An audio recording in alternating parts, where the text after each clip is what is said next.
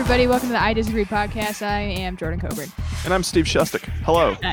Nice. Can you hear that fan, like, squeaking in the background? No.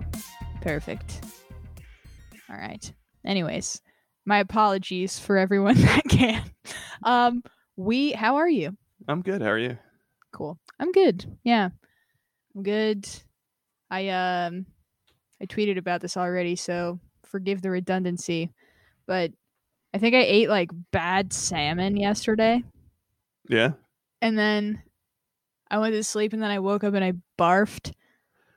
And then I woke up and then I ate the rest of the salmon. What, like the barf? No. You scooped it out of the trash? No, although many people have suggested at least I didn't eat my own barf. So you're all sick fucks. Oh, But I no. see what you're saying. You ate the same. I had eaten part of the salmon, got sick, and now I ate the rest of the salmon. But that was like hours ago, so I'm kind of just a ticking time bomb at this point. So it didn't you didn't do the internal math. I'm on hour 7. I'm on hour 7. In 1 hour, it could get disastrous. I like the idea of me having to take over this episode by myself halfway through because you have explosive diarrhea. No, I would prefer diarrhea. Oh, right. It was coming out of your mouth hole, not your booty hole. Yeah. It's probably fine. I probably was just throwing up in the night because of some other terminal underlying condition and everything's okay. I am ready to start. Sorry. Are you ready to start? I thought we already started. Are we starting? Hey, welcome to the I Disagree podcast. I'm your host, Steve Shustak. You have any weird, disgusting tales you'd like to get off your sweat chest? No, nothing. Yeah, nothing comes to mind. No horrendous poop stories. I know one time recently, I thought I had to. I was drunk and I thought I had to take a shit.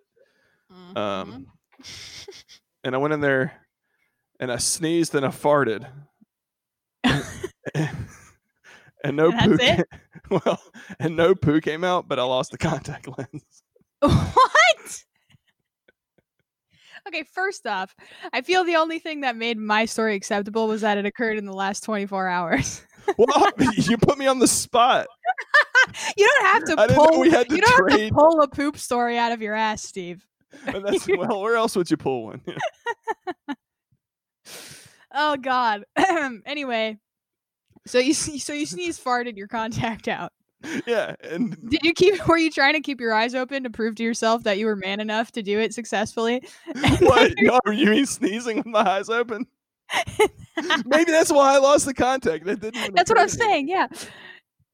Oh my God. Well, did you get a new one? A new contact or a new poop? Well, that is self-generating. No, I still haven't replaced the contact. It was a one and done. I'll lose a contact. That's it. Really? I went to the optometrist 22 years ago, and he gave me one set of contact lenses. He's like, "Take care of these, kiddo." I ask actually because that's how my father lives his life. He went around for weeks with one contact in because why? Because the other one fell out. And he was just like, I don't need to. You wear contacts, right? Normally, yes. But your eyes are fucked up, right? Yeah. So you can comprehend what it would be like if one eyeball can see and one eye is blurry. Just chronic migraine. Yeah. Just not safe for anyone. This is how Pops lives his life, huh? Yeah.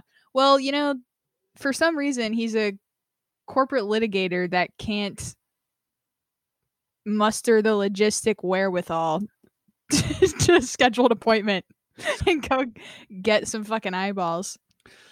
You've given a lot of evidence that your dad might be a psychopath. No.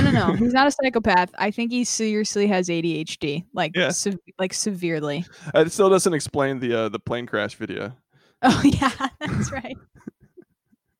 Well, actually it does, because he's got so much ADHD he didn't even bother to wait. Yeah, that's what I was just gonna say. Like the fact that the video was even holding his attention and it was that long of a video is that was amazing. That was enough for him to be excited, and then disaster struck. Anyways, folks, we got so many disagree mails this week, like so many. Thank you for sending those in, and we're getting hit up by different people, and that's been super fun. And I'm gonna say this: sometimes we just get shit writ. Shit writ. We get shit writ, and it's not specified whether or not it's a disagree mail exactly per se, which then puts us in the position of, do we want to read this hate mail on air? Which makes some very good points as to how we're deficient as humans. Do we want to do that even though it is not explicitly labeled a disagree mail? It's really a moral judgment we're forced to make every week. So if you want us to specifically read it on air, make sure you label it specifically as a disagree mail or an agree mail. Either one. So that's Jordan's position. My position is that it's up for interpretation. However we perceive it is what it is. I appreciate and that. If I feel like you guys are throwing hot flames, prepare to catch some back. Yeah, totally. I just went rogue making that we statement. It seems like I have power here too. What you want to get started? Right, you want to read one? Oh, okay. We got a lot to choose from. Where do you want to start? Yes. Yeah, we did get a lot. Let's start with our buddy Lauren Eggert. Lauren says, incoming I disagree mail. Is this the same Lauren with the Professor Shrimp Puerto Rico? Yeah, yes. Okay. Yes, it is. Hello, doctor. Okay, cool. Here we go. Lauren says, incoming I disagree mail. This one is directed towards Jordan. I like that. My dearest Jordan, it has come to my attention that one of your topics blew my fucking mind. Pigeons aren't cool. They fucking suck. And their poop can kill you. What? She leaves a quote. The pigeon transmitted disease to be most concerned about is histoplasmosis, a fungal disease that affects the human respiratory tract and in rare cases can be fatal. Histoplasmosis is spread to people when they breathe in fungal spores from pigeon droppings, my God, that have been disturbed, usually during cleaning or construction activities. I like the idea of a shit being disturbed. It was just fucking hanging out, dude. It's minding its own poo business. Until you disturbed that feces. End quote. Also, as an avid animal lover and general Disney princess around our furry friends, birds are fucking gross, especially pigeons. So respectfully, Jordan, they're nasty as fuck. Get your shit together, girl. Secondly, Jordan, my massive boob doppelganger. We've had off-air conversations about this. We're like the same person, Lauren and I. It's very actually strange. I don't know how that's happened. In terms of everything. Like we have so many characteristics of each other that are like so similar. It's very strange. It's really cool. Hillary Clinton is the most unlikable person I've ever witnessed. Ever. End show. What? I was going to say end show. We should cut it right there. Oh, God. She's incredibly talented, inspiring, motivating, and damn is she smart. But holy fuck, is it so easy to just not like her. The word I would use to describe her is insincere. I agree. Everything she's ever done seems so forced and deliberate and cringy. It's like she's a professional politician or something. Yes, nice. In conclusion, pigeons and Hillary Clinton suck. But what doesn't suck? This podcast. Thanks, guys. Yay! Well, you know what, Lauren? I agree on all 3 points you made there. I cede the floor.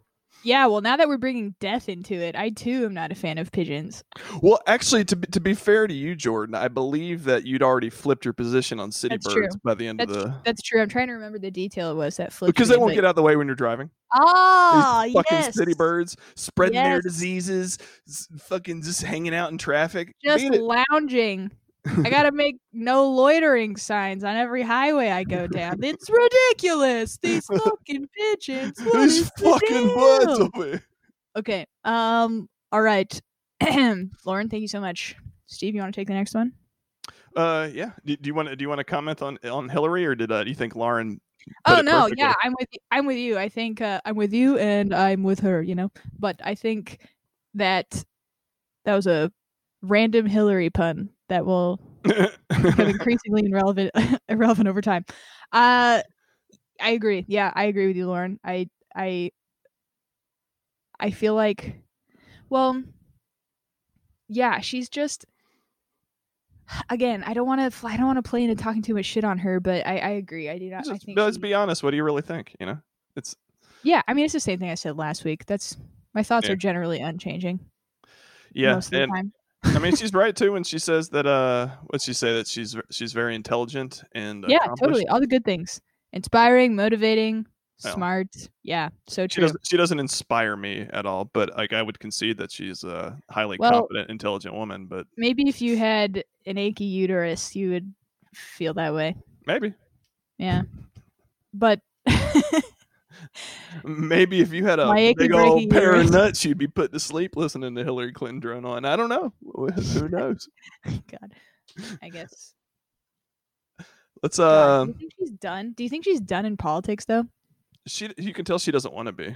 You don't She think keeps- so? No, Oh, she keeps she trying doesn't to want to be insert part of it, herself into like national conversation. It's like Again, get out of here. Lauren made a great point. So many politicians are like that. There are Uh-huh. so many people that are like so much worse than Hillary that are Democrats also. She just had the most I think she's just the most robotic candidate that had a spotlight on her for a long time, dude. Mhm.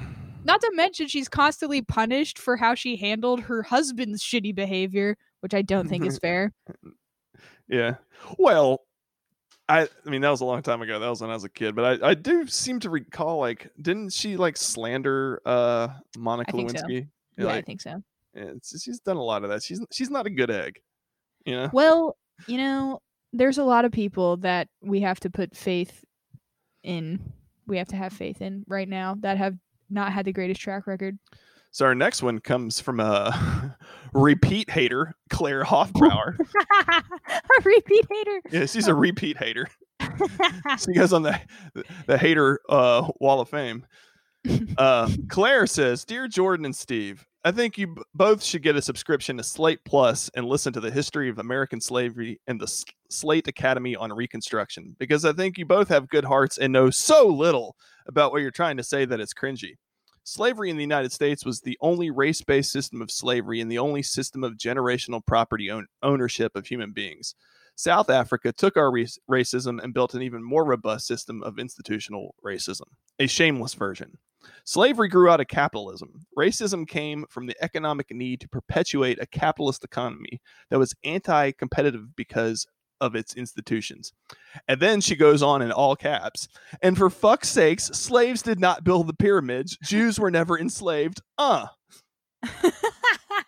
Okay, so first of all, Claire, I listened back to the episode.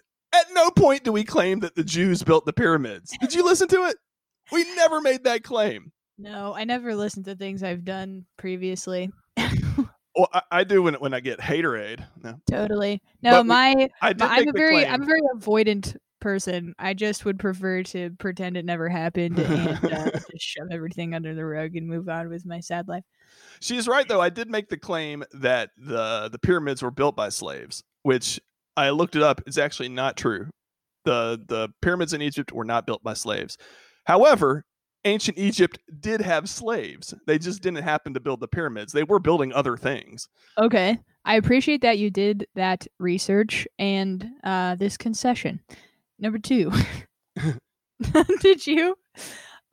Were they like they weren't indentured servants or like any nothing that resembles forced labor whatsoever? In terms of the pyramids specifically? Yeah. From what I read, no. Which, again, who the fuck knows? Because it was so long ago. It just kind of depends on who wrote down what. But Totally. The general consensus among historians appears to be that the pyramids were not built by slave labor. I'm with you, Steve. Although ancient Egypt did have slaves. Okay, yes. I thought that I had memories of being taught that, and I probably didn't. You and remember that from like probably like church, because like Old Testament shit says the Hebrew slaves built the pyramids, but that's not what we were talking about. I just assumed that they were built by slaves of some kind because they did have slaves back then. Yeah. Turns out no, though. I think what this is all illuminating is that Claire is right that we are very ignorant on this topic. At least me personally. Well, I mean, she's also doing the thing where it's like, look, I'm a patriot as much as the next guy, and I also think that the United States is the center of the world. But in reality, it's not. And I mean, the idea that slavery existed before the existence of the United States. That's a fact. Like, yeah, sometimes I feel like to fully address these disagreements, we need to like get the listener online and have like a mini sort of like hash out with them. Maybe we could start doing that for patrons or something. Maybe. If That'd you cool. Contribute $150, okay, all right. I thought we were doing a thing. Yeah, that's if you're a patron and you send in a disagreement or an agreement and you want the option to come on screen, and well, we're on screen, that doesn't matter to any of you, on mic, and talk through that, we can make a patron tier for that. How does that sound? Yeah, I think $10 for every minute you want to be on air. What do you? Maybe we'll do some like a Taco Tuesday special. Seconds-based paywall. Yeah, I feel like I do feel like you and Claire and myself have to have like I have to have a sort of back and forth to fully address or appropriately address everything that she had said in that post without it just creating this like extended chain of responses and everything. But as far as your recommendations go, thank you so much. I will definitely check those out. Yeah, I guess I'm sorry for being white and stupid about slavery. Well, I'm not apologizing because she's wrong. Slavery has existed for thousands of years. She says that slavery grew out of capitalism. That's crazy. Capitalism is a fairly modern like conception. That's like when did Adam Smith write Wealth of Nations? I have no fucking idea, but I'm assuming maybe, I don't know, 1850, somewhere around there. They had slaves in like ancient Sumeria. Let's see. Wealth. And of course, that's why I'm saying I feel like she has to come on to talk to us, because I'm not so sure she would stand by that being her main argument. Well, I think what she's saying is that it was the race-based system of slavery and the only system of generational property ownership of human beings that made American slavery unique.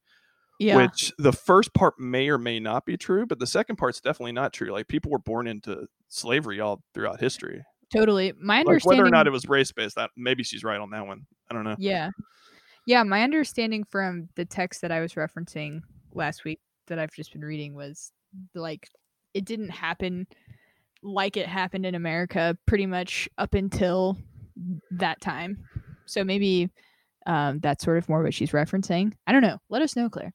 But because this, we talked about it a little bit last week, but having, the ability to still live with your family, for example, or there being like a set time period that you were a servant, basically, like all of that shit completely went out the window when it was brought over and executed throughout that Atlantic slave trade.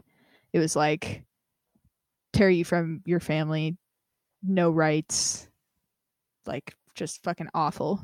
Well, like, nobody's making the argument that slavery's good. No, I'm just saying. Yeah, I think that system of slavery maybe is what she's referencing specifically, like when she says slavery in general. But who knows? I don't want to put words in your mouth. You should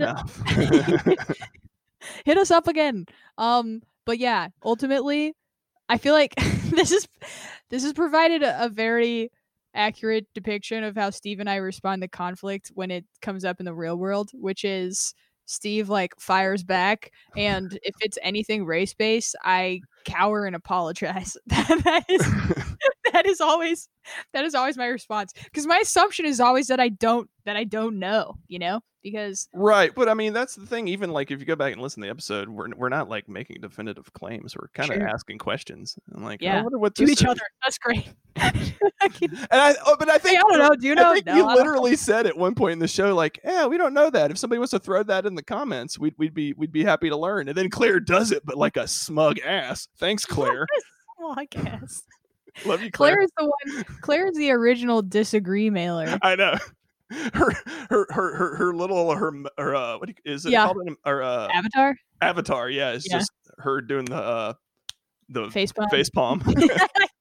I like how the sound of that somehow got that across faster. Your sweaty, clammy hand on your forehead. Yeah, but I think that would probably require a longer conversation. But I dispute, like, I guess my point of contention is just this idea that Americans have that history started in 1776, and also that nothing has changed since 1776. I feel like Claire wouldn't say that though. Yeah, maybe not Claire. Maybe not Claire specifically, but that's just kind of a general attitude I perceive from a lot of people. Yes. I like that we're now disagreeing on interpretations of. Like I said, it's all open to interpretation. We're arguing this like fucking lawyers.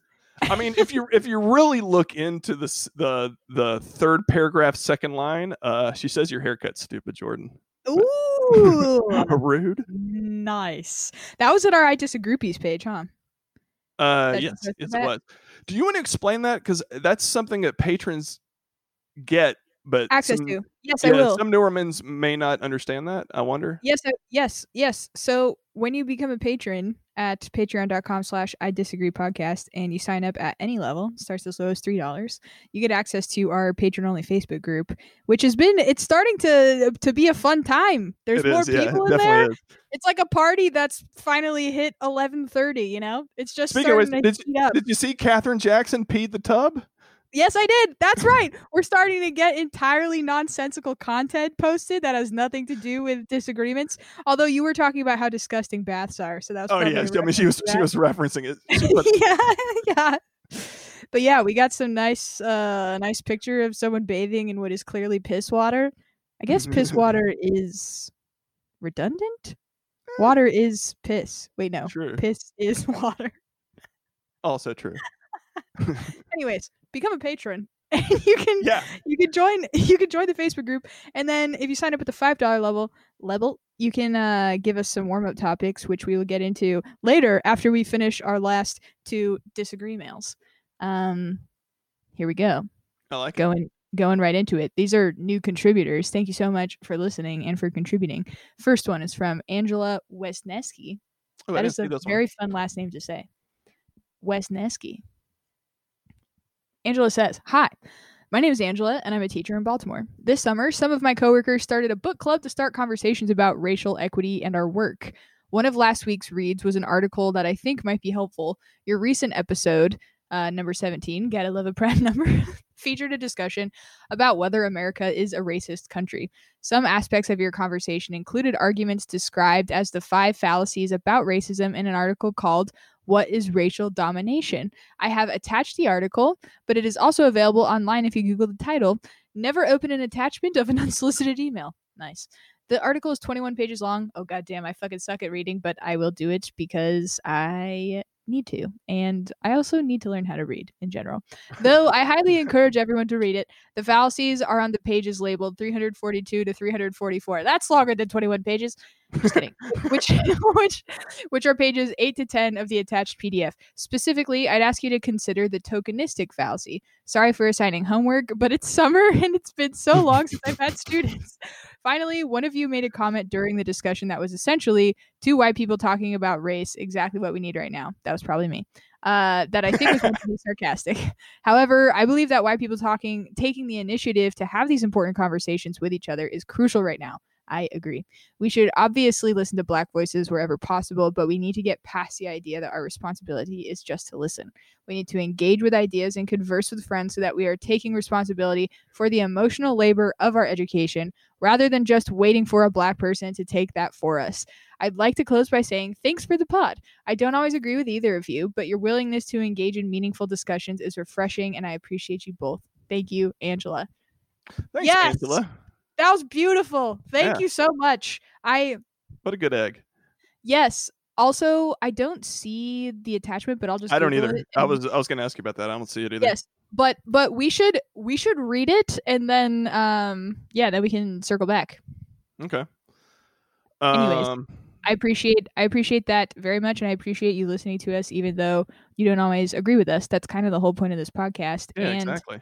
Yeah, and I do agree 100% that white people need to be talking to each other. It's like Black people for so long have been doing the emotional labor and intellectual labor of explaining what is so incredibly obvious and in many ways in fucking all the ways, and has had to, synthesize it and deliver it in a way that's palatable to people that inherently don't have, just an organic experience with the realities of racism. And I think white people talking to each other, I make that comment sarcastically, but also because I do feel like white people talking about race, period, is met with, not all the time, but kind of like an eye roll sort of reaction, because clearly we don't understand, So I guess that's sort of where that sentiment comes from when I make sarcastic offhand comments like that. Is like hearing from white voices about the topic, I guess specifically, is I don't think needed right now, unless you are truly, an accomplice and you're disseminating information to your base. Yes, it's different than ally. Right?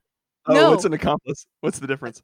So this is something that I learned because a black woman sent me the article, but it's the difference between an ally and accomplice basically is, just to super strip it down, an accomplice is willing to actually be side by side, like in the fucking weeds, doing the work that might be more, it might have more costs to them, like getting arrested, like being willing to really show up, really, really, really showing up. Whereas allyship is sort of fallen into a lot of passive, like passivity. Is that a word? Who makes these determinations though? Because that's there's the part I want to push back on a little bit. It's just a compelling article that I think explains what being an effective, white person looks like solidarity wise versus not, and they've just labeled, a certain set of traits as an ally and a certain set of traits as an accomplice. I don't know how I feel about the whole concept of like white voices and black voices and just like that whole line of thinking. I get it, but I don't know. People aren't monoliths, I just want to hear voices, and I'm not really particularly like, people have different perspectives coming from where they, how they grew up, obviously, and a lot of black people might have a different perspective than me, but a lot of black people have different perspectives than other black people. So when people say they want to elevate black voices, well, which ones? Because it doesn't appear to be Clarence Thomas. It doesn't appear to be Thomas Sowell. So like, who is the arbiter of this? I cannot answer that question, and I think it was meant to be rhetorical. Well, it's somewhat rhetorical, but it's a legitimate question. It's like obviously Candace Owens is a hack, right? Everybody would agree with that. Yeah, I would agree with that, but she's a black voice. Definitely, black people are not a monolith. That is absolutely true, and neither are white people. And I don't think there's any sort of, no one's gonna like. I guess, to me, it seems like when I think of white voices, or I actually never really think of white voices, really, because they're kind of like all around constantly. Huh? It sounds like you're talking about ghosts, like white voices. Yeah, very Bruce Willis-y thing. But I feel like I see white people. Yeah, I see white people. I feel. Even the fact that white voices isn't even like a phrase that I hear, that's a phrase that I don't hear because white voices are everywhere constantly, just in my life and in the media that I consume typically. And so this concept of lifting up black voices, I think generally for me, that comes with the understanding that there are voices that are anti-racist and not someone like Candace Owens. Okay, well, take her out of it. Is Clarence Thomas a racist? I was actually just listening. There was this webinar from Dr. Kendi. He's the man who wrote How to Be an Anti-Racist. Yeah, there's 2 books that I want to read before we comment on it further, but I definitely want to read White Fragility, and I want to read that one, and then come back and discuss. Got a devilish smile on your face right now. I've heard a lot about these books, but I don't want to jump to any conclusions without reading them to myself. But whoa.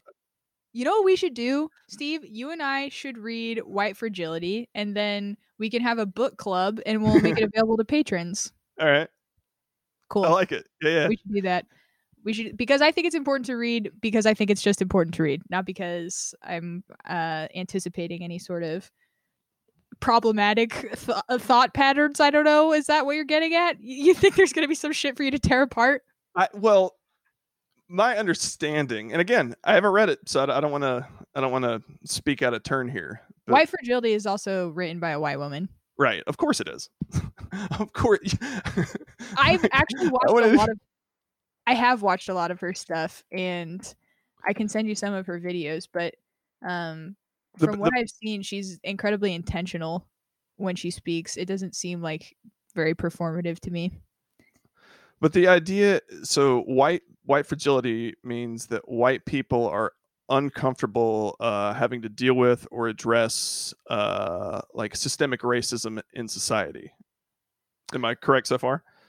That, to me, I think White Fragility. Also, this could be a fucking 10-hour long podcast. Well, why don't we put a pin in this one, because that would be something interesting, and I should read it first before we tear it apart anyway.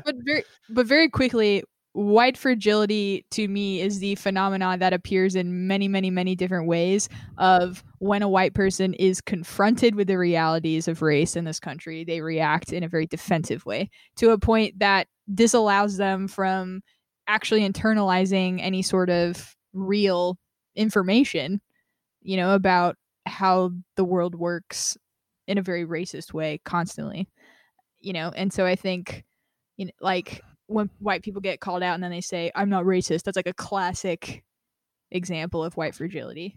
Okay, so it is exactly the way people described it to me. That logic makes no sense. That's a Kafka trap. Okay, maybe you want to get into this just for a couple minutes? The idea that God, it's like a fucking piece of cake on a counter.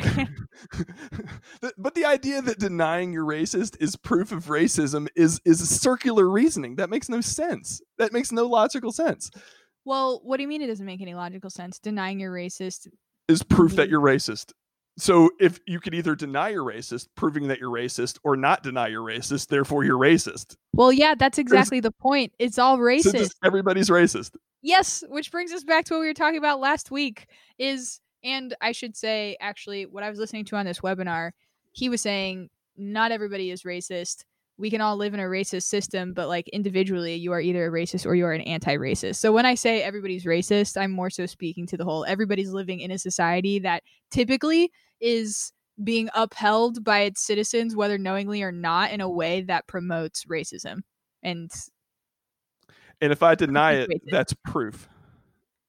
It's not, I don't think it's, well, I mean, what is like... That's like he who smelt it dealt it. It's that level of when we think of the definition of racism, it's like it's a group of people basically that have power, like undeniable power, more so than the oppressed group that is relatively being examined, or groups, among them, right? So when racism was not liking people of other races, that's a great sticking point, and I think nuance of what a more full understanding of racism embodies. It's not just I don't like black people, it's not just someone saying that. You're gonna cut that. I can already see in your face. Saw my eyes. End show. Oh my god. And send to Twitter. Canceled forever. please deploy it at a time in my life when things are not going well and I'm profoundly unhappy, if you could, and just take me out of my industry. Oh, you're not there yet? Wait for it. No, not yet. I'm doing okay for now. Okay, cool. Yeah, just give me the signal and I'll cancel you. But racism is like, if you are, just because when someone says you're a racist and you say, No, I'm not, right? That's like the example we're talking about right now. Okay. okay, first off, there's probably a reason that somebody was calling you a racist, you know? And so number two, when you deny, no, I'm not, and you don't even want to like ask questions as to why someone would say that, as to why someone would make what is understood to be as a pretty strong indictment on your character, otherwise you wouldn't react so Yeah, defensively. exactly. That's the strongest indictment you can make on someone's character in like modern American life. To call someone a racist is like the worst thing you can call someone. That can destroy their life. So yeah, the onus is on that person to back it up. I think though And there's varying levels of racists, you know? There's yeah, I'd agree. Yeah.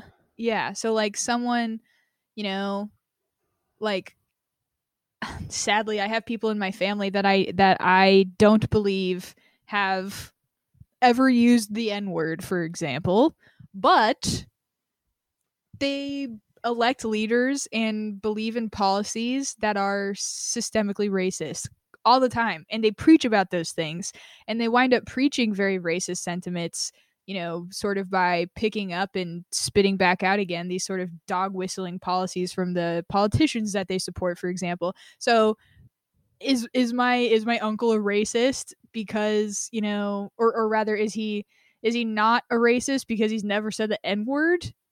And that's enough to be like, that's the standard that you just introduced, though.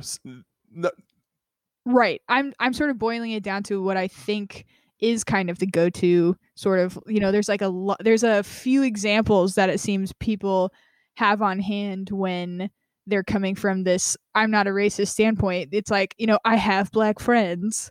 I don't say that word. I've never like been mean to a black person. Like these kind of behavioral, like one-time behavioral pieces of proof in quotes that they think is kind of the criteria, and then there's like no other amount of things that they could be doing that would effectively make them engaging in racism, maybe sure. not necessarily like, yeah, it's just, but also freaking out about someone calling you a racist. It's like maybe your definition of racist is sort of what needs to be examined further, instead of believing that it's someone telling you that you're the worst person in the world. I mean, I think racists are pretty bad people, and I think, you know, if you're gonna make that claim about someone's character, I mean, Mm-hmm. that's a pretty bold statement. But what Like, if instead of, like what if you sorry, were calling someone a child molester? Like, wouldn't it be on the right, but there's person not, making the claim to but there's prove? not a depending on, I guess, how you feel about this whole Epstein situation, there's not a you know, like systemic set of rules and circumstances that allow child pedophilia and pedophiles to have more power over people that are not pedophiles. Yeah, this is a Again, just right it's just a now, this bad is the week to least. use that as an example. But yeah, I see what you're saying. Bad week to use this. This is a bad time to try to use that example though, because of all the fucking shit that's happening. It's like, Yeah, oh yeah. no, actually, there very well could be. But I'm just kidding. It is entirely not akin to racism. But I don't know. I yeah, mean, I think there are people that just, oh yeah, I've never said the N word. I can't be racist. Yeah, I mean, but on the other far end of that, there's people that claim that everything is racist. so Everything. like Did you when you see think this of the thing word, that the Smithsonian put up in the honestly, like the National Museum of African American Heritage, or I forget the name of it. Did you see it though?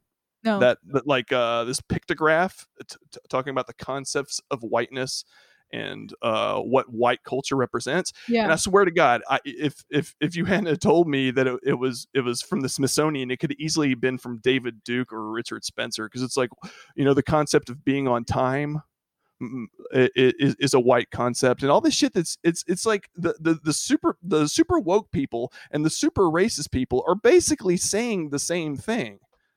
Like, so I get what you're saying. I think like there's this episode in Broad City where I know I keep referencing that, but there's this one character Alana who's super super woke, and at one point her friend is like, "Do you know sometimes you're like so woke you're actually racist?" And that's what you're referencing right now. yeah. And I Yeah. mean, this isn't some obscure thing too. I'm not just like nut picking. Like, this is in the Smithsonian. Did you say nut picking? Yeah.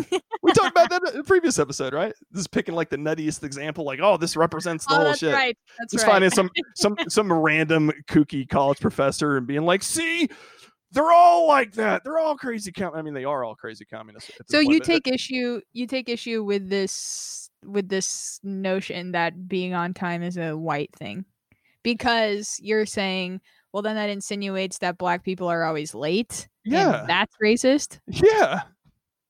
Yeah, I can understand. That's the one example I can remember off my head, but there was a lot of things that were just listed as like what normal people would consider good, healthy character traits to succeed in life were all classified as whiteness. And it's like, again, I'm just a white guy, so I can only speculate what I would think if I was a black guy reading that, but it seems like I'd be highly insulted. You know what I mean? It seems like I'd be the concept of a nuclear family, the concept of being on time, a strong work ethic, I think it said. I might have just made that one up. But it's just like, how is this not racist? I'd be curious to see exactly how they worded it, because of the sort of... If you want to talk for a minute, I'll try and find it. Sure. Yeah, I do think... I mean, I understand your line of logic there and how that's confusing. And I don't want to try to come up with explanations and pass them off as the correct ones in terms of like why they would say that. But if I had to guess, because we've already opened up this wide can of worms here, I would say I know similarly to being on time is this concept of like professionalism, right? And so and professionalism is largely, or at least I should say, I have been made to understand that it is largely a white concept, and it is, and like the violations of those sort of codes of culture typically wind up pushing out people that don't, embody those sort of more professional characteristics. And it's a question of like, well, how do people get socialized to act that way specifically?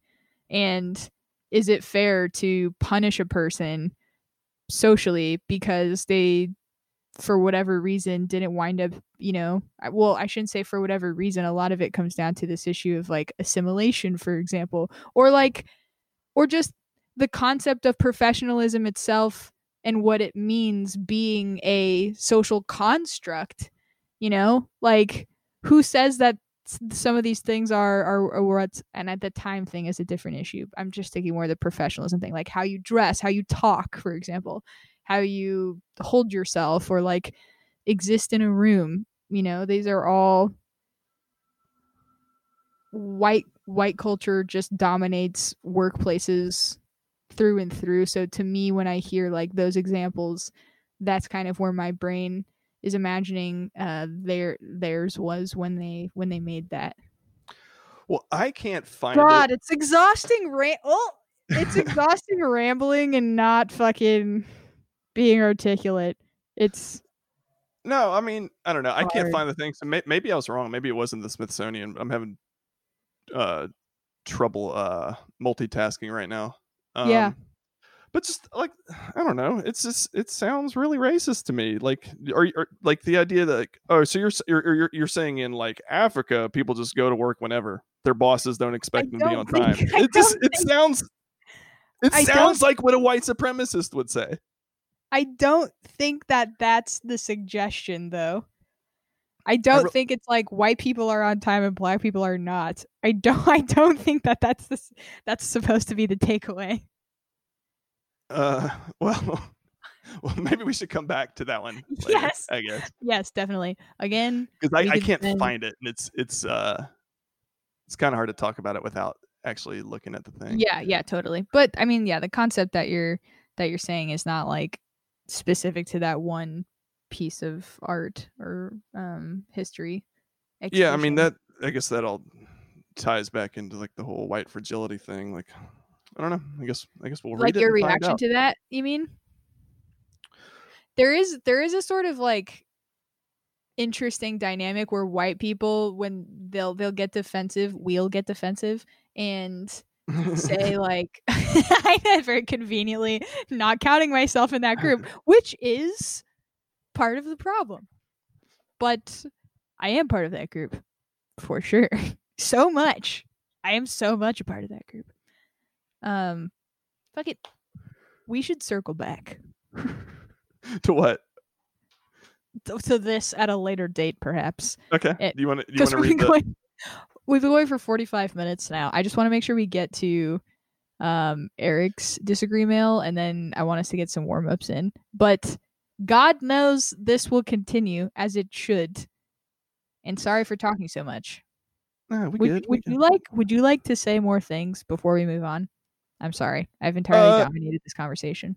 No, that's all good. I mean, I told you to because I was trying to find the thing, but then I couldn't multitask and listen and Google at the same time. So we will come back to that. I do have a real quick disagree mail from Sam Fritz. Oh, yes. So regarding episode 17, he said, enjoyed this week's episode. Enjoyed this week's episode, especially when Steve talked about the greatness that is Deion Sanders. Agreed. However, he says in all caps, I have to disagree that Terminator 2 is the greatest movie of all time. Have you never seen Rocky 4? Oh, says Sam. Have you? Yeah, of course. Did we talk about Rocky 4 with Dallas? Did we? Yeah. Yes. Yeah, we did. I know we talked about Creed. Yes. Oh, that's right. That's right. Creed. I don't know if we talked about Rocky 4. I haven't seen any of those movies. All three of them. Yeah. Rocky so take 4. away. Rocky 4. Let me tell you about Rocky 4. Okay, so this was like at the height of the Cold War. So there was a time in our country where Hollywood actually made pro-American propaganda, and that's when all the best action movies were. Right, it was like that period from like I would say 82 to maybe 91.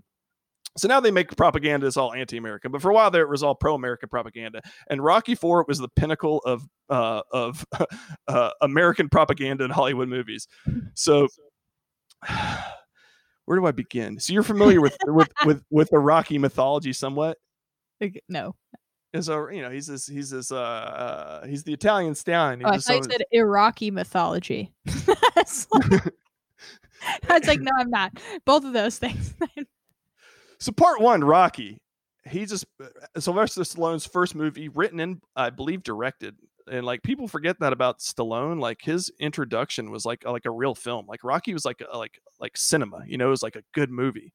Mm-hmm. And then after that, the sequel started like Hollywooding it up, and like part 4 was like the pinnacle of like super Hollywood, like just action film. And so the premise is that he has to go fight. What is this fucking Drago? I forget his goddamn name, but it was Dolph Lundgren. He played a Russian boxer or a Soviet Union. This was when the Soviet Union was a thing, right? And he has an exhibition match in the States and ends up beating the shit out of God, I can't remember the dad from what was the movie we just talked about? I'm fucking this up completely. We just need to cut all this nonsense out. Okay, I'm gonna start. The one that we just talked about? Creed. Apollo Creed. Yeah. Who was the father of Michael B. Jordan in Creed, right? Okay. Yes. So his dad was Apollo Creed, and he famously fought Rocky Balboa in part 1 and 2. And they were rivals, but also best friends. Yeah. In part 4, Apollo Creed has an exhibition match against the latest, greatest Soviet engineered fighter, and Drago beats him to death, and he dies. So now retired Rocky Balboa has to come out of retirement to challenge Drago. A murderer? Well, he beat him to death in the ring. It was a boxing match. Does that count? People have died in the ring before. Not murder? People have died in the ring before. Yeah, I mean it happens. And then it's like, so goes the game. See you tomorrow, boys. Yeah. Oh my God. Yeah, that's boxing, man. That's horrifying. Has no one? It really does blow my mind that at no point in time people have seriously been like, hey, maybe we should stop putting humans in a ring and making them punch the fucking shit out of each other. Seems like a terrible idea, right? Yes. Seems like a terrible idea. Like MMA, like I don't know. You guys, doesn't that hurt? Right. God damn. Anyway, so Rocky has to travel to the USSR to train so he can fight Drago, who is Dolph Lundgren, right? And Dolph Lundgren, he has all the best Soviet trainers, and they're getting jacked up with like Soviet steroids, and they go to this training montage of him having the most high tech equipment. And then the iconic Rocky training montage is just him running through the forest in Russia, running through the snow and like picking up heavy things. So he does it like super old school. Yeah. And then they fight, and for like 47 rounds, Dolph Lundgren is just beating the shit out of Rocky Balboa, just beating his ass. And this is in the Soviet Union, so everybody in the audience is like pro-Soviet, anti-American, so they hate Rocky, and everybody's cheering their hero Drago. But then Rocky Balboa shows so much grit and heart enduring this beating that slowly but surely the crowd turns and starts rooting for Rocky. And then Rocky makes a miraculous comeback. That's all he needed was hope. Was that? Yeah. Beats the shit out of Drago in Mother Russia, and then gives this speech at the end that just so like dumbass Stallone goonery. He's like, I know that we were fighting and we weren't friends, but now we're buds, and maybe our countries can be pals too. And everybody cheers. Jeez.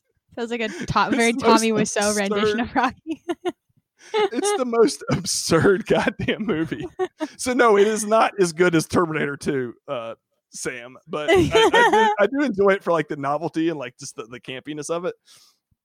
But I need to watch out of all of those movies, which one? Well, which one should I watch first? And you would say Terminator 2, but first Terminator. No, 1? Terminator 1. Yes. Right. Okay, cool. You need some context. I got to get in on this. I know when the boys talk, I got to be able to pop in there. You know, when the fellas are talking robots. Get my elbows wet, greasy.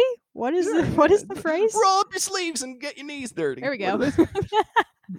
Get my elbows wet. All right. You had another one? I do, yes. Here we go. Okay, this one is from Eric Page, our final disagreement. This I told you we had so many this week, so yeah, it's been fun doing basically a whole episode of these. Hey, Jordan and Steve. I think that this started as a disagreement to Steve, but quickly became a thought experiment.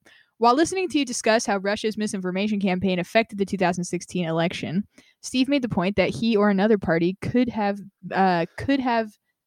made targeted Facebook ads. So why is it the Russian effort is unique? Jordan, I feel that you missed the strongest counterpoint. It's because it's Russia. Steve is a U.S. citizen. Foreign powers should not be involving themselves in U.S. elections. U.S. citizens almost have an obligation to do so. No one wants a president to be indebted to a foreign country. A U.S. citizen promoting propaganda isn't great, but at least they pay taxes in the country where repercussions will be felt. There is often a response to this that the Clinton campaign hired Christopher Steele to provide opposition research on Trump, and Steele is British. This may be true. However, Steele's work was not done on behalf of the British government. He was paid by the Clinton campaign directly. So now the question is, if it's okay to hire citizens of other countries to work on a U.S. campaign, if Trump had hired Cozy Bear, for example, I don't think anyone thinks he did, would that have been okay? Are these examples all on the same spectrum? I'm not a patron, but if you're desperate for warm-ups, here we go. Well, we can get back to this. We'll get back to the warm-up section. Okay. When we get to warm-ups. Okay. But okay, thanks, Randy. Randy? I thought you said his name was Eric. That is. It says Eric Page, and thanks, Randy. All right. So I don't know. Well, whoever you are. I know. Yeah. I do. That's so funny that's like throwing us off so much. It's like the name on Google that I think you actually get to just like pick yourself anyway. So, Randy, I say be who you are whenever you are. We're here for you. Do you wanna answer that first or respond to that first? Sure. Fantastic email, by the way. Thank you.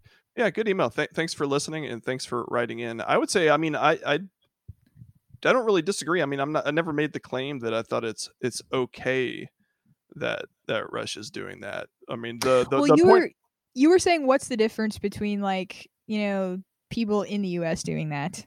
Yeah, but when I say that, I mean in terms of actually having like an influence on the election, because the premise is that, well, I mean, Hillary would have won if it weren't for those Russian Facebook trolls, and I'm just like, no. Like anybody can be a Facebook troll, and yeah, I don't like that Russia's doing it, but yeah, I do think that that's very good to call me out on that. 100% first and foremost, it's a foreign actor that's interfering in our elections, and that's just a boundary that we have drawn and need to actually, enforce. So yeah, I agree. That alone kind of wins that argument, I think.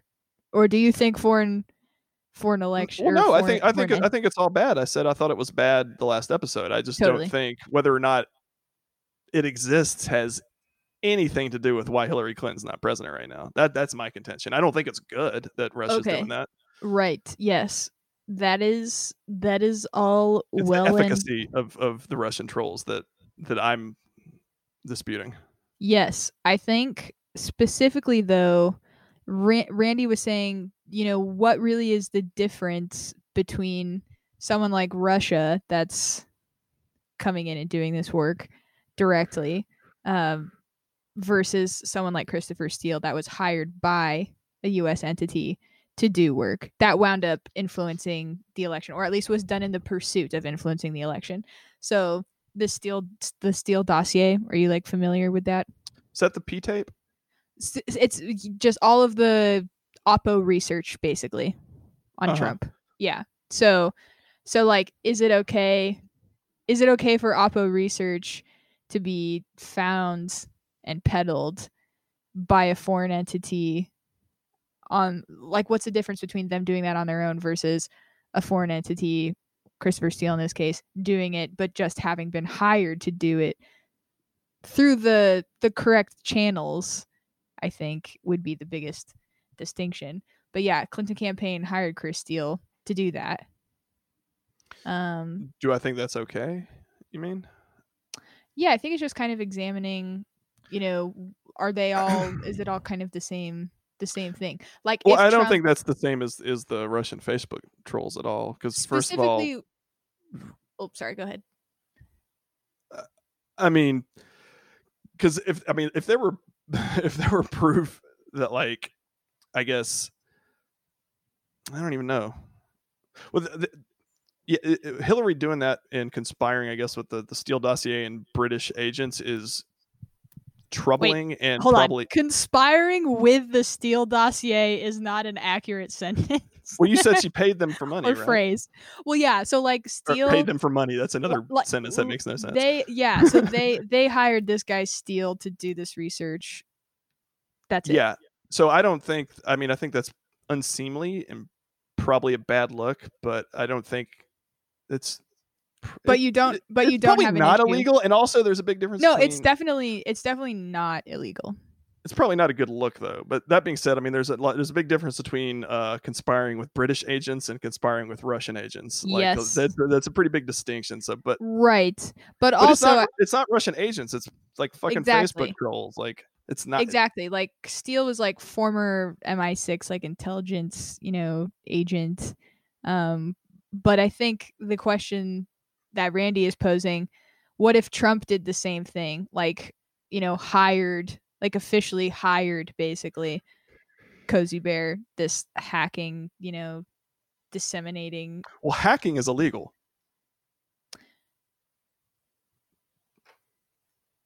Yeah.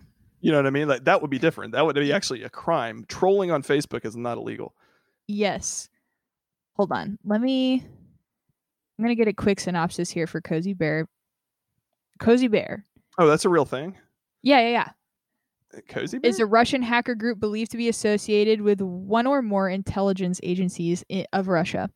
The Dutch General Intelligence and Security Service deduced from security camera footage that it is led by Russian Foreign Intelligence Service. Cybersecurity firm CrowdStrike also previously suggested that it may be associated with either the Russian Federal Security Service or SVR. That's the Foreign Intelligence Service. The group was given other nicknames by other cybersecurity firms, including Office Monkeys, Cozy Car, the Dukes, and Cozy Duke. Why are all their names so cool? I know. Why are you making me like them? But yeah, I guess, like, yeah, so the question, if Trump had hired Cozy Bear, would that have been okay? To troll or to hack? To engage either one would not be okay. First of all, I would say at the to engage in things that could ultimately affect the election.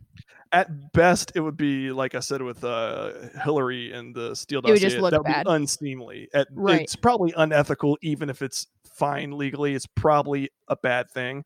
Right. I mean, what seems. Sorry. But the hacking, if they're paying them to hack into their political enemies, well, that's a crime. Yeah, I guess that becomes an issue or a question of like, what ways are and are not okay to obtain information. Because when you have like a former spy going and getting things too, there's different methods that are used to get information. But yeah, I think that is what effectively wound up happening was like, and this is my conception of it, Steve. Feel free to disagree with me on this. You know more about it than I do. I've been following it, as viewers of the Daily Beans will attest. Right. Well, just basically, there was an agreement between Trump and Putin that Putin would help get him elected, and because of that and other reasons, what I believe to be compromise was had. So damaging information that Russia had on Trump that beholds Trump and his policies to Russia.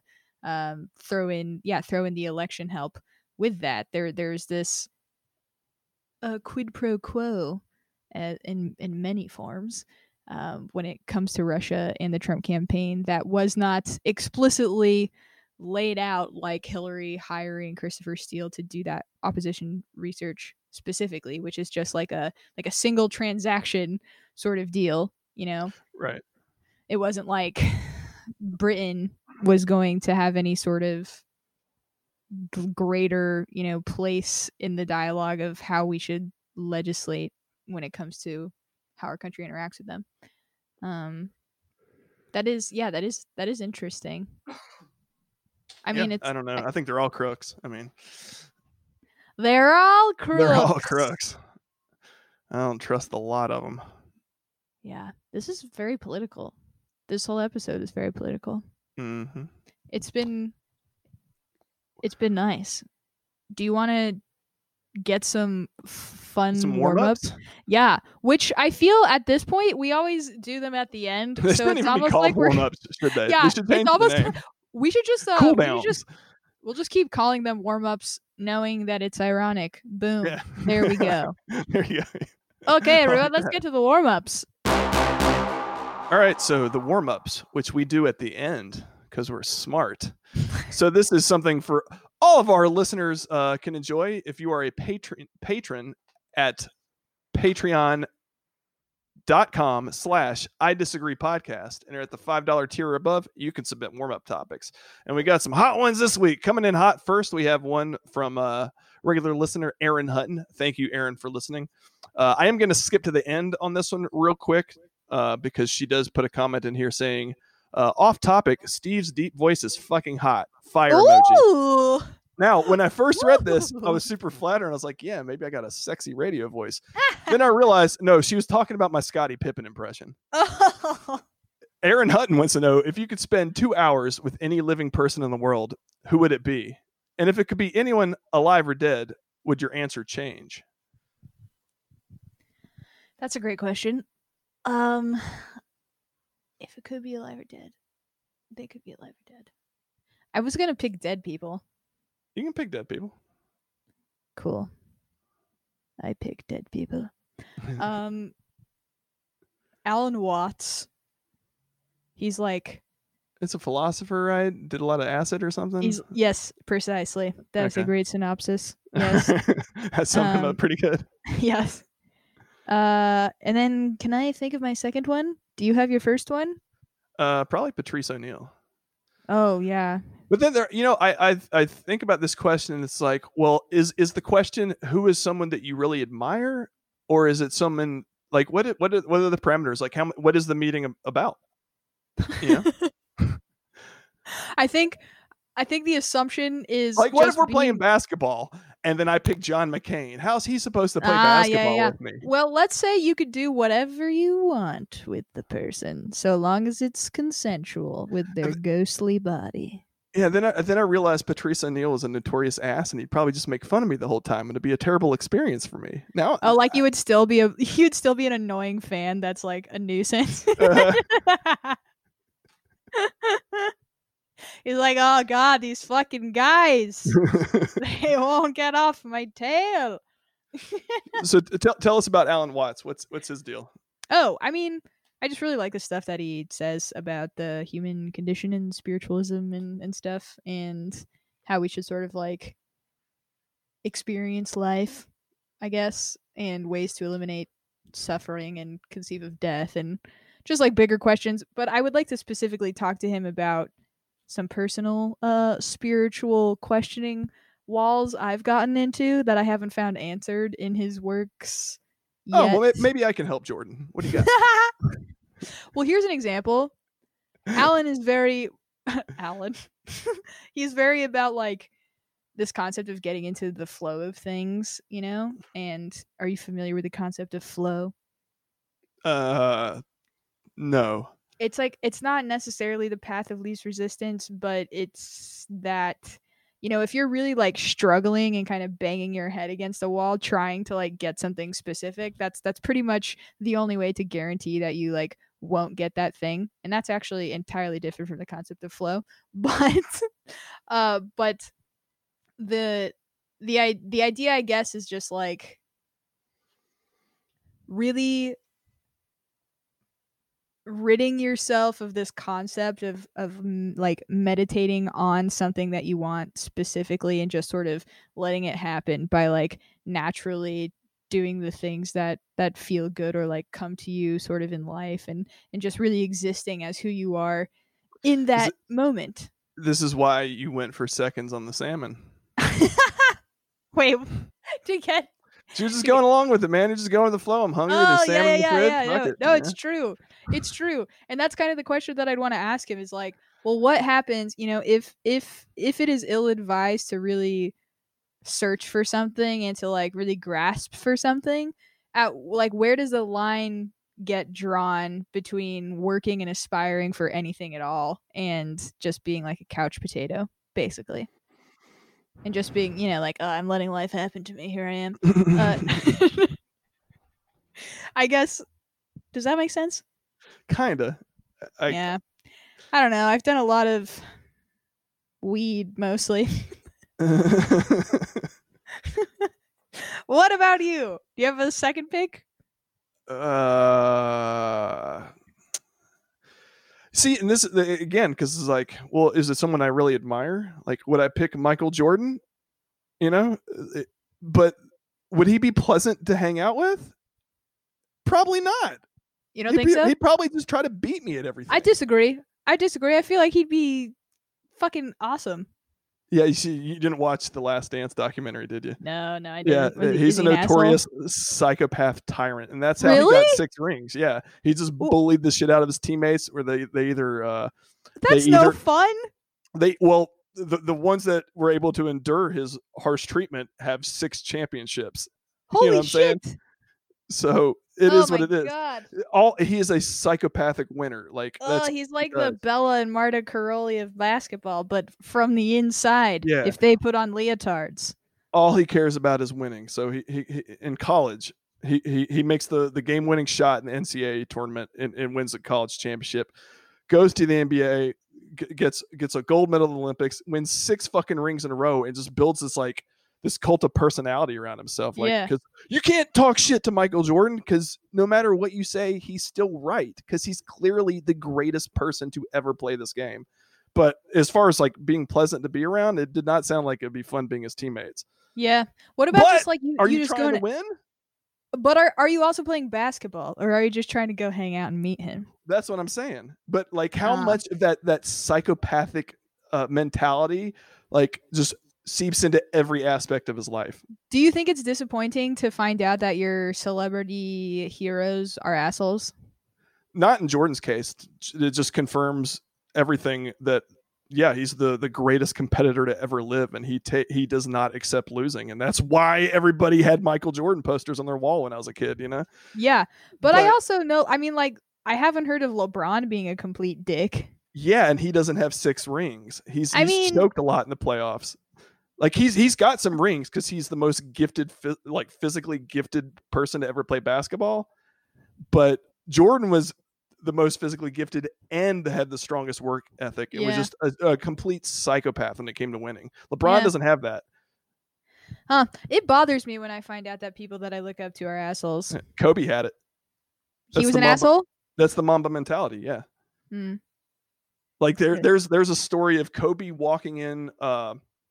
It was at a time when he was like hurt, so he wasn't like training, and it was the day of the trade deadline or something. And he comes into practice when he was hurt, like dressed in a suit, and it was like, "Hey, Kobe, what are you doing here?" He's like, "I just came to see which of you scrubs is going to get cut today." Oh shit! Ruthless. He had no time for losers. He had no time for, like, if you're not putting 110%, if your only goal in life is not to bring a championship home to the city of Los Angeles, Kobe Bryant does not have fucking time for you. Michael Jordan didn't have fucking time for you. LeBron will go fucking hang out at the pool with you and have fucking Mai Tais. He doesn't give a fuck.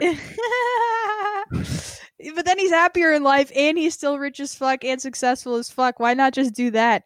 Hey, I hear you. And there's so many people that think he's better than Kobe and Jordan. Well, those people, they can't defend that argument. Like, that's impossible to do. Like, have you heard that Ellen DeGeneres is a dick, apparently? I have heard that, asshole. Yes. I've heard that, yeah. She's getting, I swear, she gets like mini canceled on a cycle of like 6 months at a time. Just like she'll trend on Twitter or like some account of some former assistant or something comes out. Well, do you remember the horrible deed that she did about a year ago? Like, it blew up the internet. It was just such an atrocious act by Ellen DeGeneres that I can't believe that. What? Oh, Bush. Yeah, she had the temerity to enjoy a baseball game with President Bush. Yeah, I feel like that was interesting, huh? She really does manage to, because the stories I've heard of her being an asshole are like so high in number. So to think that that's the thing that really pissed people off about her is very ironic, because it's like you're trying to cancel her for being nice when actually she's really fucking mean. You're missing the mark. You're missing the mark here. It's amazing to me that people like were so upset about that. It's like, I saw it as like, oh, what do you know that 2 super wealthy, rich, famous people happen to know each other and also have really good seats at a sporting event? Yeah. Oh my God. Like, I do also feel though, like she was in a tough position there to just, I don't know if it's fair to place on her that she was confirming everything Bush has ever done in his career just by like sitting there. It's not like they texted together, not confirming everything that she did.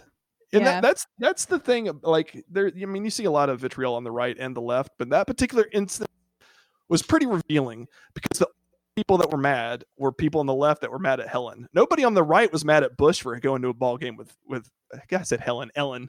You know, nobody was mad at Bush. No conservatives were like, "Oh, what is he doing watching a baseball game with that lesbian?" Nobody gave a fuck. No, conservatives don't really tend to like get into that stuff too much. Nobody cares. Just enjoy the game. Or maybe they do. I'm just not in the circles to see the people that are so specifically upset.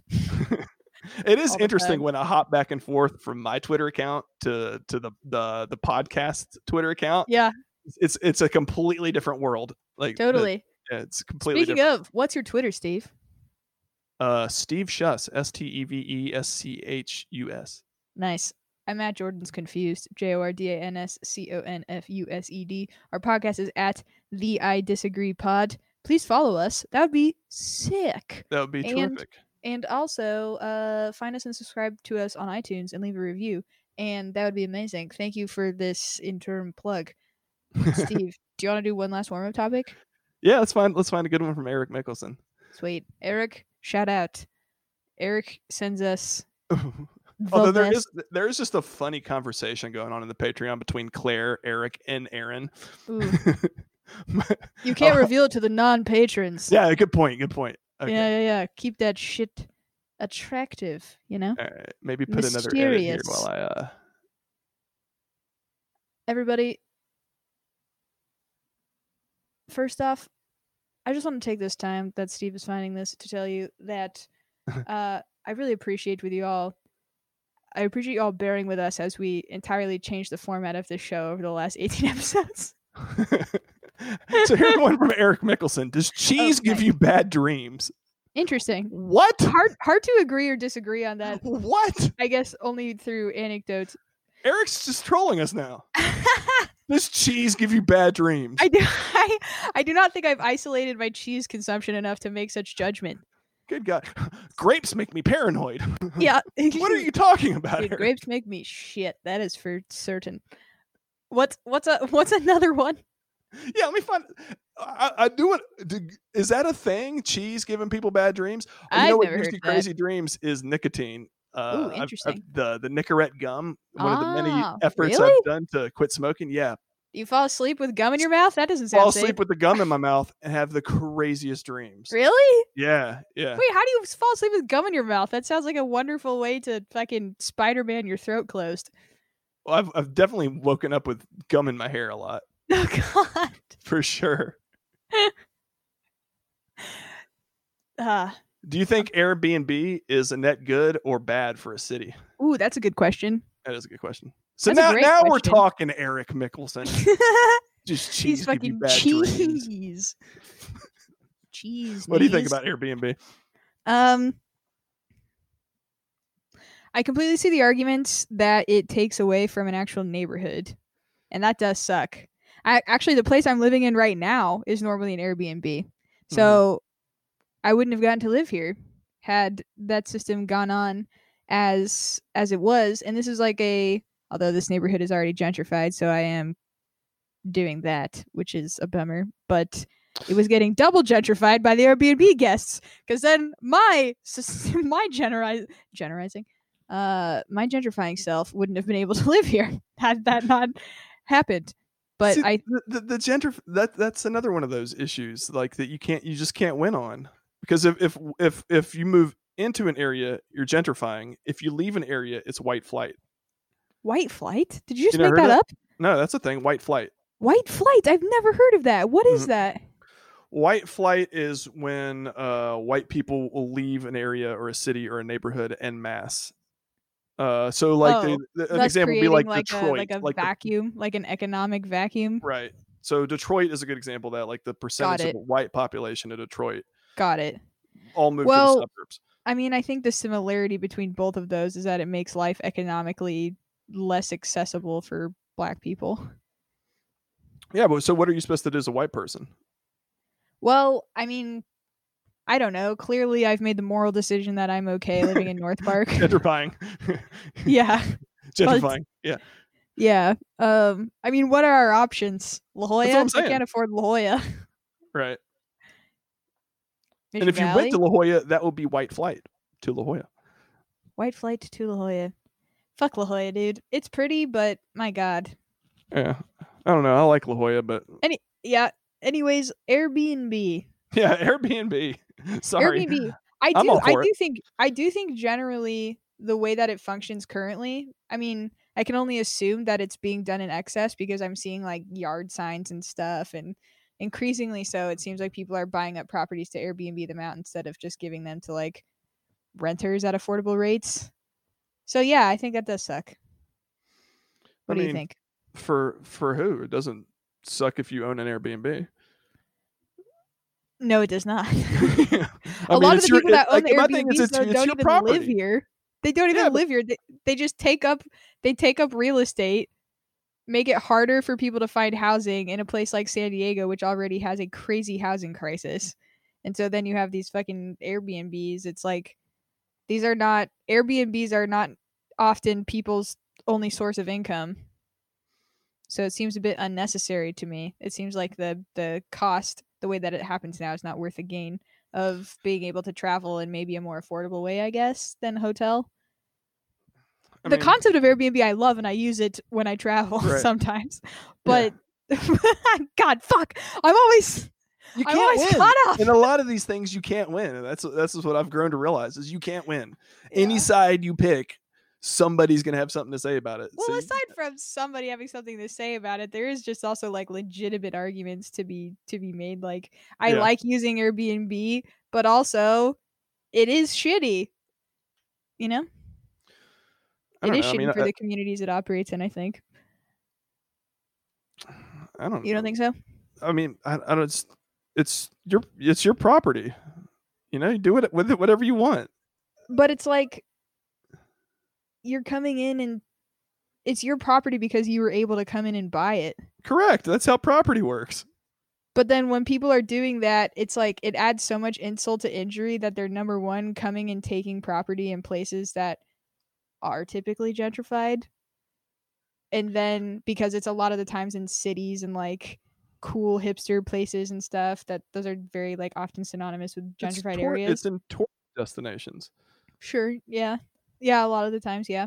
It's a major form of revenue for those communities, probably. But then it also takes away from hotels and how much. Fuck hotels. Like, that's just the cost of competition. But Ubers hotel take away taxes, hotel taxes wind up paying a lot to cities. Like visitors' taxes. Yeah, basically. I don't know if those are avoided through Airbnb. I don't know. Well, actually, no, they're not. Well, I guess it depends on what state or what locality. Because if you look on when like you're getting Airbnb, there's all those little addendums at the bottom. Yeah, a million different ones. A million of them. That's just if there's a hotel tax for Honolulu, you know. Yeah. I do really love the ability though to be able to travel and like live in an actual neighborhood for a little bit. Yeah. I do like that. But then again, you know, this whole little horseshoe community of like little casitas here it's super dope, and like I feel really lucky to be able to live here, and it's right around the corner from podcasting recording when we were doing that in the same room. And it would suck if I wouldn't have, just from my personal selfish view, I wouldn't have been able to find this place, for example, had Airbnb been operating. Yeah, I mean, you would have had to move somewhere else, but I mean, that's just. And like, if there's less rentable spaces available, doesn't that make the cost go up? And that sucks. It does, but it also increases the incentive to build more units. But what if you're in San Diego and you're completely saturated? We're not completely saturated by any means. Like even San Francisco is not completely saturated. They've just chosen not to build new buildings. Yeah. I'm just thinking in North Park, it seems like we're pretty saturated here.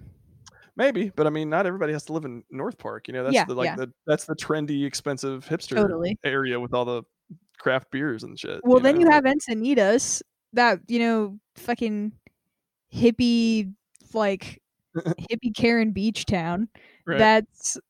They have such an affordable housing problem there, and they refuse to build more units because the citizens have decided they don't want to like build past a certain point in the skyline because they want to be able to see the ocean. Yep. Yeah, it's the same thing in San Francisco. They call that the NIMBY movement, the not in my backyard. So no new development. So the people that already own property in San Francisco, they don't want more property to be built because that will lower the value of their property. That's why like a fucking studio in San Francisco costs $4,000 a month while you're like climbing over needles and human feces to get to it. You know, it's like $4,000. But if they just let them build new goddamn buildings, it wouldn't be $4,000. But the people that own those properties is like, no. We got to keep the people. We got to keep the people homeless and the property values up, and then blame Republicans. We agree with each other a lot. Well, that's true because they are pretty liberal there, huh? Oh my God. Like, it's amazing. That is really, really hypocritical and shitty, and clearly demonstrates their misunderstanding of their place in society. Does that answer your question? Yeah. Who was that from? Was that from Eric? Aaron? Oh, and Eric. Oh, yeah, that's from Eric. I think that's a good place to cut it off. We're getting very Joe Rogan-y the last couple episodes, going past an hour here. Yeah, good point. But hey, you guys are giving us so much content to comment on. We're just yeah. I blame the listeners. I blame my rambling for the first 45 minutes of the show, and that's not being self-deprecating. That is an accurate assessment. What? I said we both do a pretty good job of babbling. So yes, we do. Don't feel bad. Yeah, we do. All right. Do you have any last things you would like to say? No. Cool. Neither do I. Everybody, please email us again, or for the first time, at the I Disagree podcast@gmail.com with your disagree or agree mails. And please let us know specifically that they are such things, and then we'll read them online. You can also, please consider being a patron. That would be, it's fun. It's growing. It's the hot goss on the internet streets. I don't know. You had a good head of steam going there, and it just petered out at the end. Part of me I'm wanted to telling throw you. a lifeline and help out, but part of me is like, hey, you gotta learn to swim, you know? You just let me drown. Every time at the end of the podcast, it's just a pathological tripping at the finish line I am unable to prevent. Well, thanks for listening, guys. Thanks, everybody.